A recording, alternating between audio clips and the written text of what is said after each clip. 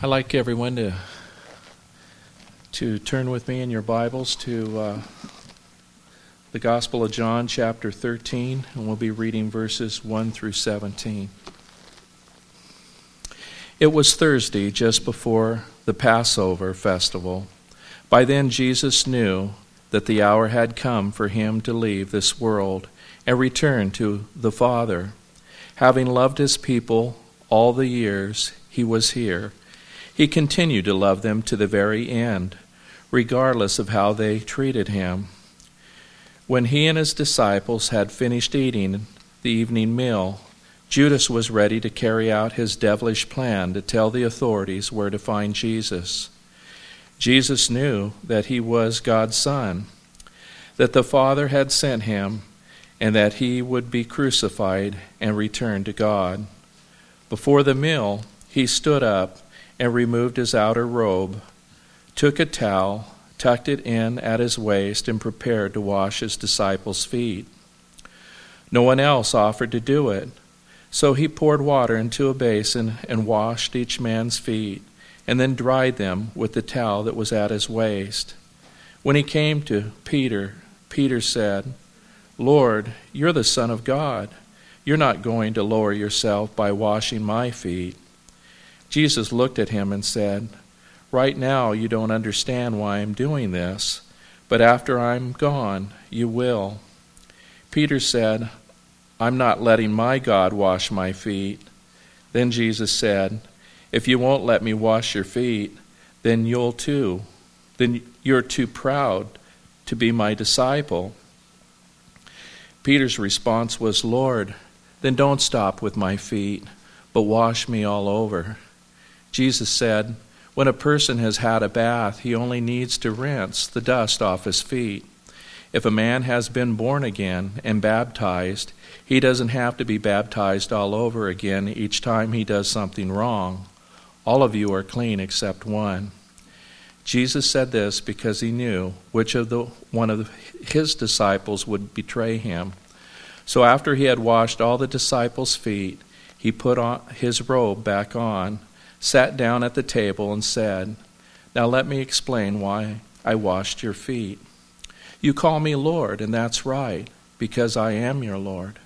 So if I'm willing to do anything to serve you, even what you consider as a menial task, like washing dirty feet, you should be willing to do the same for one another, no matter how demeaning it might seem for you. I've given you an example of love. That's how I want you to love each other.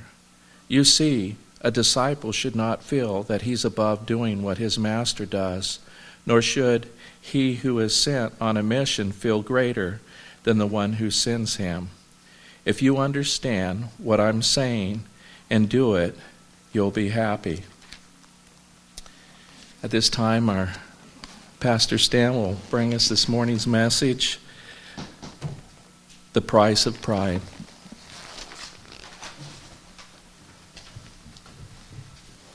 Well, the message was right there in the passage, wasn't it?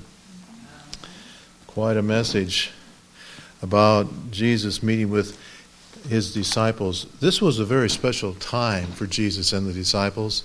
It was a real close bonding time.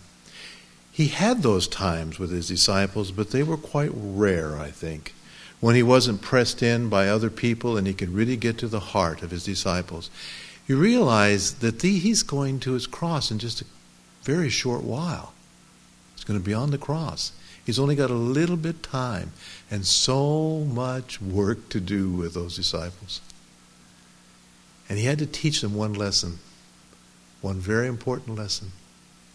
Now, if you were God and you thought about all the sins that mankind have, and you knew you were leaving, and what would you talk about?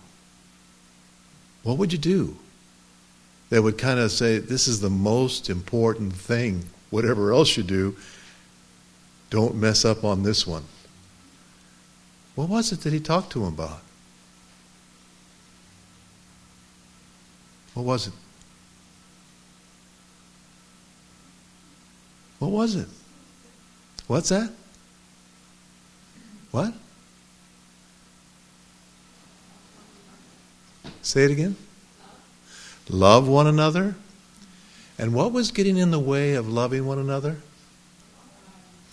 Because they all wanted to be number one. And Jesus had to teach them in an unforgettable way that the God who they were worshiping was willing to get on his knees and wash their feet. And if they didn't get that message, little else would come through. All of the wonderful things that Jesus had taught, all the wonderful things that he had done, they were still troubled by this thing called pride. I mean, even John, with his head right on Jesus, every time, so close. And Peter, they didn't get it. And so what did Jesus do? He's going to the cross. But before he went to the cross, so that they would catch the message of the cross, what did he do? He humbled himself. And you understand how important that was, because while they knew they needed to wash each other's feet, not one of them volunteered to be the one who would wash the feet. And he had to find some way to illustrate it, and so he girded himself with a towel, bent down. And you know the reaction. The reaction that Peter felt was probably pretty close to the reaction of the others. He was horrified that Jesus would do this. His idea was a religion of pride. And this came right to his heart. If you do not let me do this, you'll have no part in my kingdom. And so he realized that he had to. When Jesus came to want to wash his feet, he wanted to pull his legs back. No, not my feet. But then he said, now all of me. And Jesus said, no, you do not. You've already had your bath. You don't need to do all of that. You've already had your bath, just your feet. And the whole idea is about humility. And so we've done this many, many times in our church. I mean, this is one of the unique things about Seventh-day Adventist Church. We're not the only one that does this. Other churches do it, but we're among the rare groups that do it. And it's so surprising to me that churches would omit this service, because it really defined the disciples.